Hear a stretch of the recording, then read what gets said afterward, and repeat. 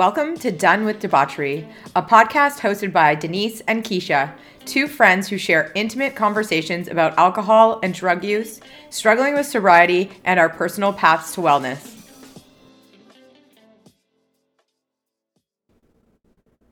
Hi everyone, it's Denise and Keisha. Hello!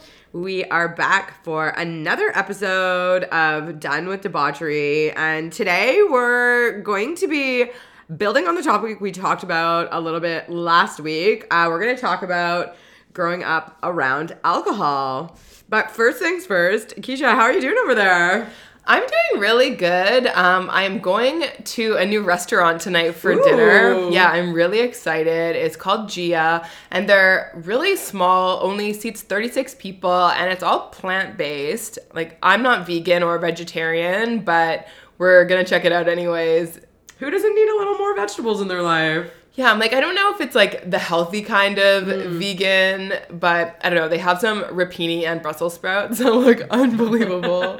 It's definitely trending if you're in Toronto, so worth checking out, I think. And we will be looking for a review. Yeah, I will report back. Yeah. How are you? What's happening? I mean, I'm great. Guys, Keisha just took away my sparkling watermelon water because apparently I'm into the microphone every 2 often. seconds after she has a sip, after she live my best life over here. First she noisily takes the cap off with her fake nails, tapping it, has a sip, and then goes every time. So I had to put my foot down. She is having flat water exclusively for this recording. So I guess I'm okay. I'm medium. I'm adapting to my flat water, and I will try to be as still as possible for everyone's listening pleasure. I appreciate it. Okay, so let's get into it. Growing up around alcohol, I guess diving into the impacts, consequences that children who grow up in a home that is filled with either substances or alcohol use. So maybe let's first talk about our own experiences a little bit. What was alcohol like in and around your home growing up? Growing up, my grandparents on my mom's side don't drink at all. Never growing up was that something that was a big part of their lives or that I remember from my childhood. My parents definitely both drank when I was growing up. It was the 90s. We were going to those classic parties at my parents' friend's house where all the kids are falling asleep in the basement or on the bed that's loaded to the ceiling with different people's coats. So there definitely was alcohol around when I was growing up, but in my early years, it's not something that really stands out to me that was a problem or something that I felt was impacting my parents' ability to parent or show up for me. I have two very loving and supportive parents.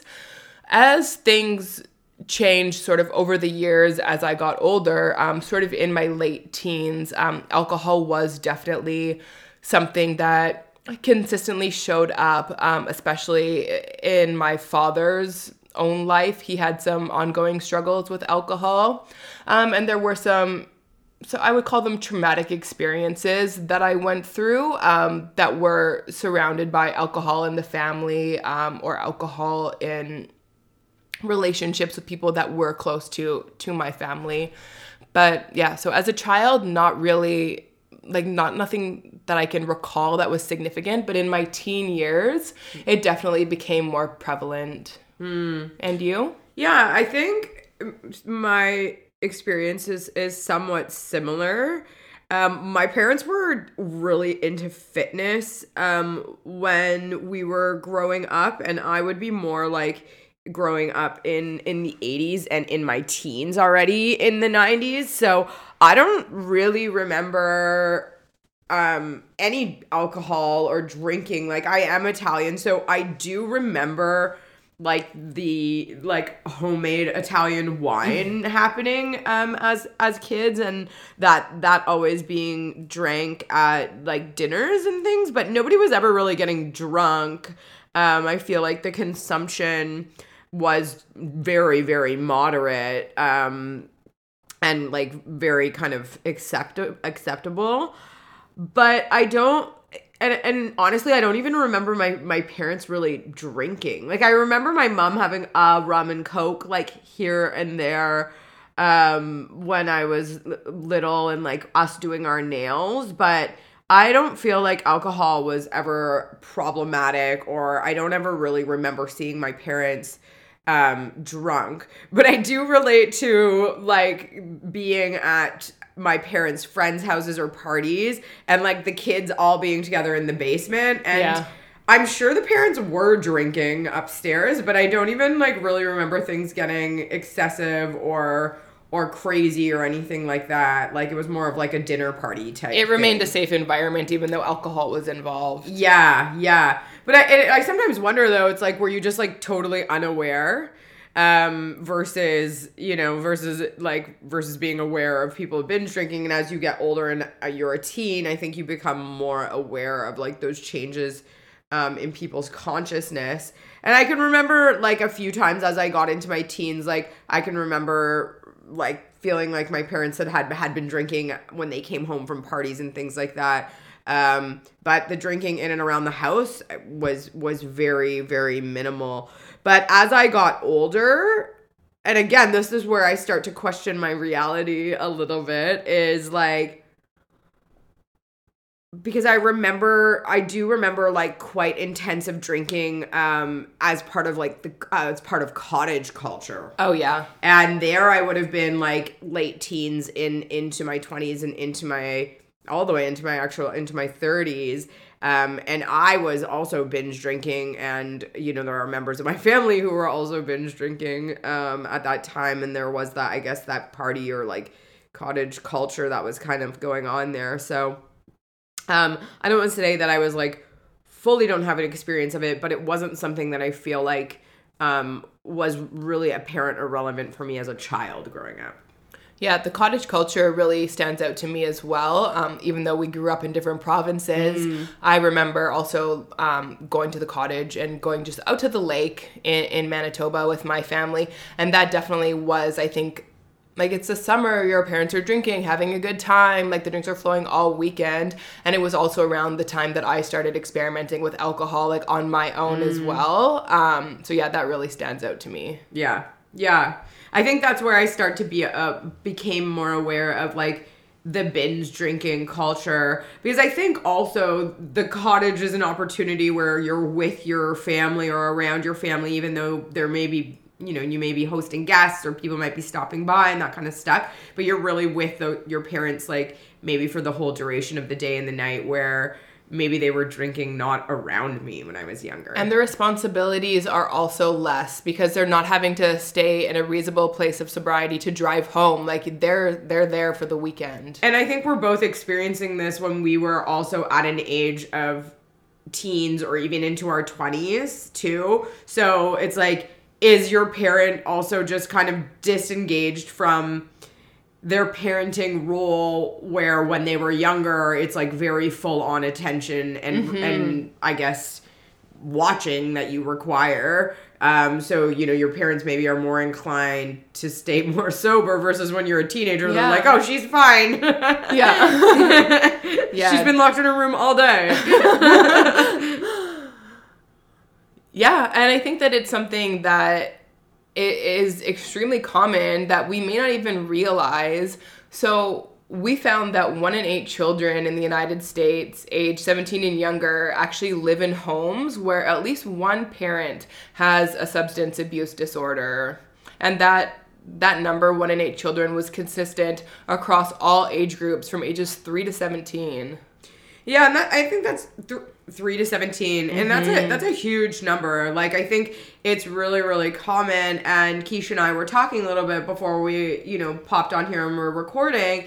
It's like, I think that those are probably people that are even diagnosed with a substance use disorder and doesn't even take into consideration probably binge drinking culture, which I think would still have the ability to impact children, because I do think that people still act out of alignment, are unpredictable, and probably less responsible as parents when they are binge drinking, because they're getting to a pretty severe level of intoxication. Yeah.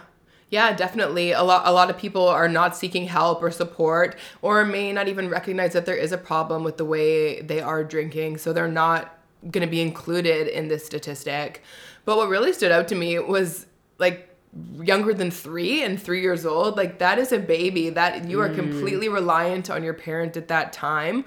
So what are some of, I guess, the impacts that growing up in an environment like that can have on children?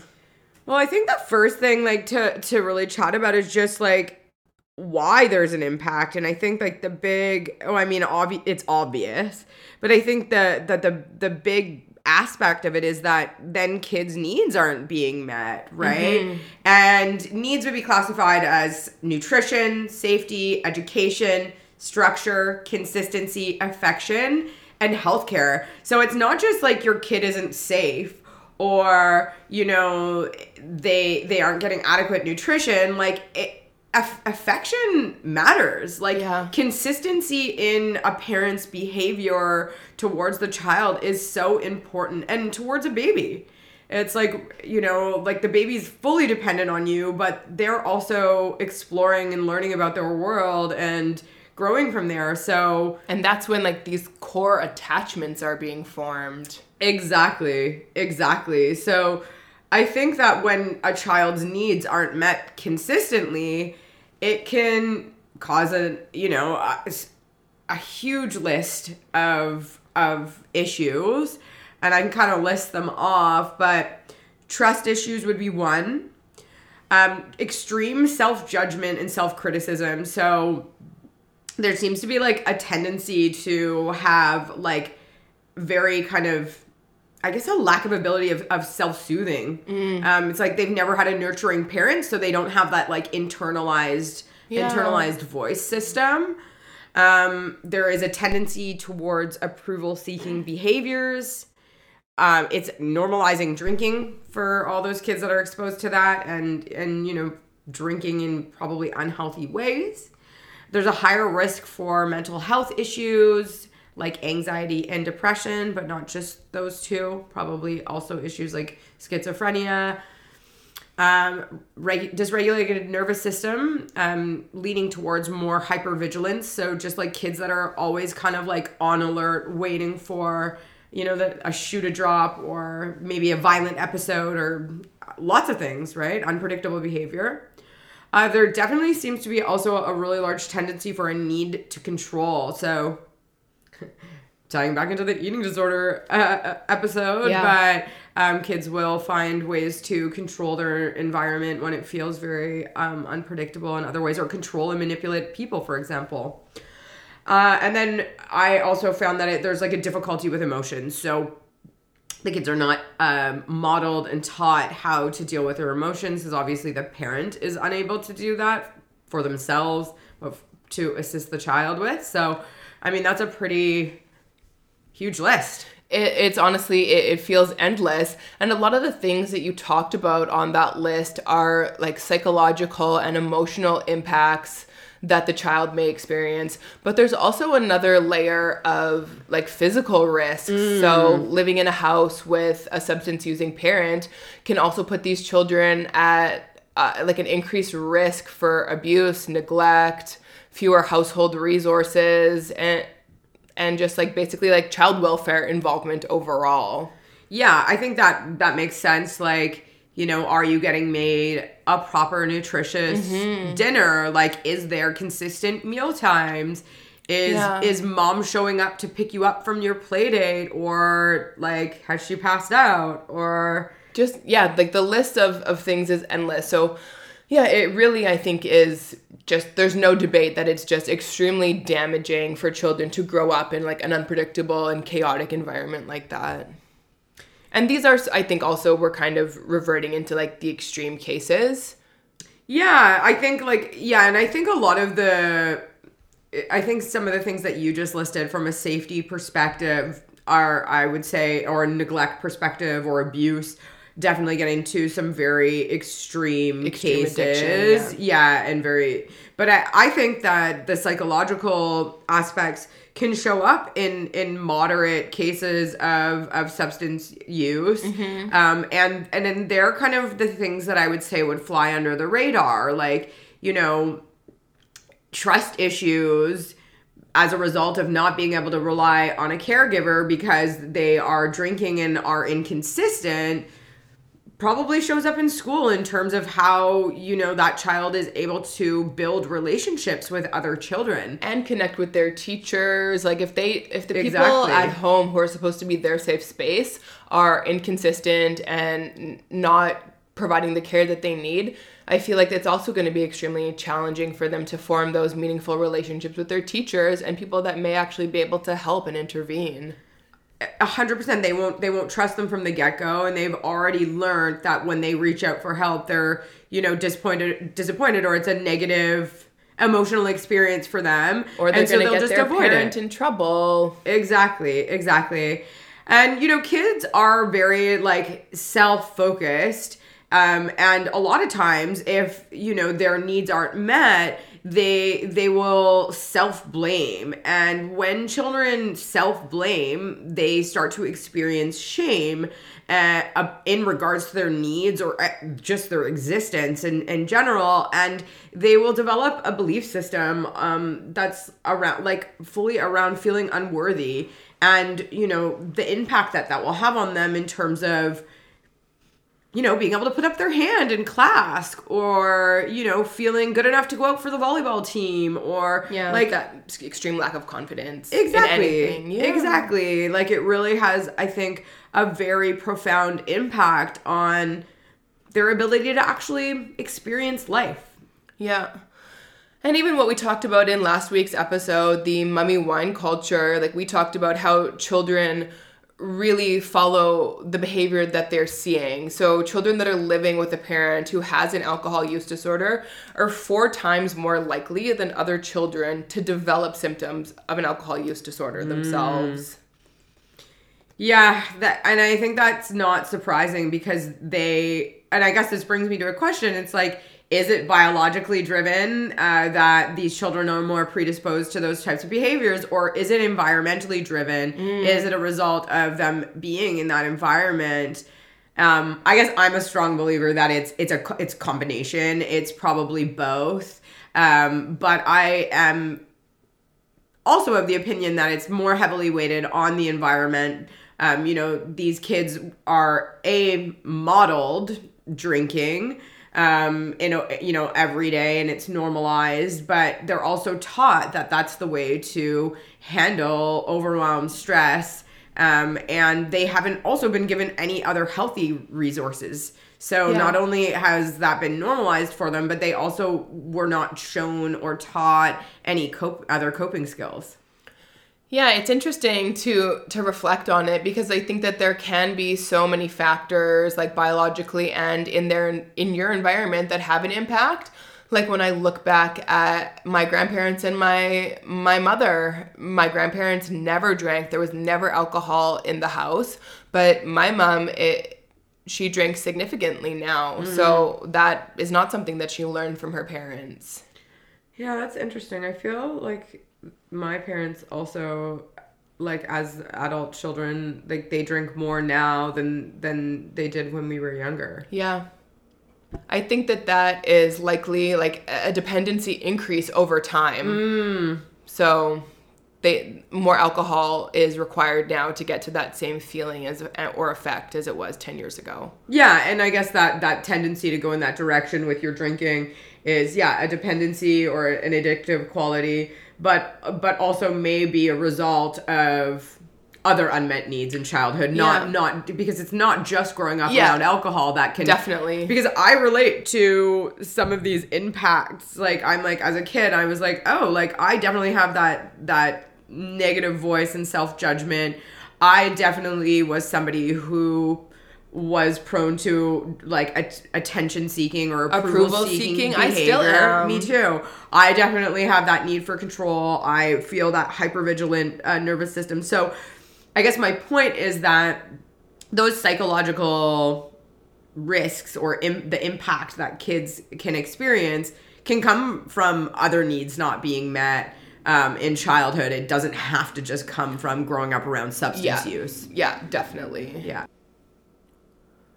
So we've already touched on the fact that children who live with a parent who have an alcohol use disorder are more likely to develop a disorder themselves. And I think to play off of that, a lot of parents think, we have this mentality that we want to tell our children, not that I have children, but that if you're going to drink, do it at home, keep it safe. You've heard that before? Yeah. And you know what? I think when I was in high school, there were you know what? My parents allowed it, but like kind of turned the blind eye. Yeah. But I feel like I have friends who had parents that were like, yeah, you guys can drink at our house, and their parents would have preferred for us to be drinking in their house versus out in the streets. Out in a field. Yeah, essentially, yeah. At the Actually. Park. Yeah, so there is a really strong belief that it will help adolescents develop an appropriate relationship with alcohol. But I found some really interesting information from the National Institute on Alcohol Abuse and Alcoholism that said that it's actually opposite of that. So they studied a group of 6th to 8th graders, and the research showed that students whose parents allowed them to drink at home or provided them with alcohol actually experienced the steepest escalation in their drinking. And that adolescents who are allowed to drink at home drink more heavily outside of the home as well. I was actually shocked because I would think that it's, safer for kids to learn how to regulate themselves and drink in the house. Just knowing, especially my first experiences drinking, like I obviously drank too much and then was like passed out on the ground. So I guess I feel like adult supervision would help. But it's almost sounding like if you allow kids to drink in the home, it's like you give them an inch, they take a mile.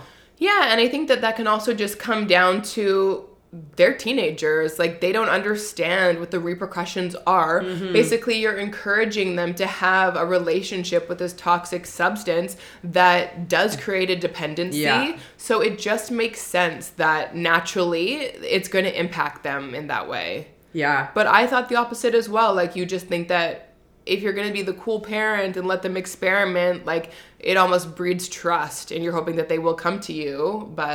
And I wonder if part of what you just said was a really important point. And I wonder if part of the motivation for parents to say, like, yeah, here, you can do it at home, so it's like safe here at home, is so that you're like building your relationship with your kid. Mm-hmm. You're trying to be the cool, friendly parent. And I think, as we know, that's, not always giving what people need. It's maybe what the kids want. Yeah. Yeah, and maybe there are some benefits, like physically they are in a safe environment versus being unsupervised, underage on the street, mm-hmm. intoxicated, and a lot more vulnerable. But yeah, I thought it was really interesting. And that it's likely to increase usage rather than create a healthy relationship. Yeah. Yeah, I was really surprised by that, but it does make sense when you break it down. Mm-hmm. Well, we went over a lot today, and it's really unfortunate and sad to kind of look at the stats around what, the numbers, how big the impact is. I was really depressed doing this research. It was really shocking. Yeah, and really triggering and just really disappointing that, a lot of children who are in positions where they don't have resources or skills for, an alternate life, grow up in those types of environments. Yeah, and there are resources out there. Maybe in our show notes, we can include a link to Al-Anon. Mm-hmm. It is a support program for people whose lives have been affected by someone else's drinking. I think it's like similar to a sister program from AA. But they do also have a branch called Alateen, which is specific for young people and adolescents. So we can include that in the show notes. Yeah, that's great. Well, thanks for listening. Sorry to end this on such a downer. But the more aware we are, the better we are at enacting change. So I love that. Me too. Bye-bye. See you next time. This is Keisha and Denise signing off on another episode of Done With Debauchery. Thanks for listening. If you liked what you heard, please share and subscribe. You can also find us on Instagram at Done With Debauchery. See you next time.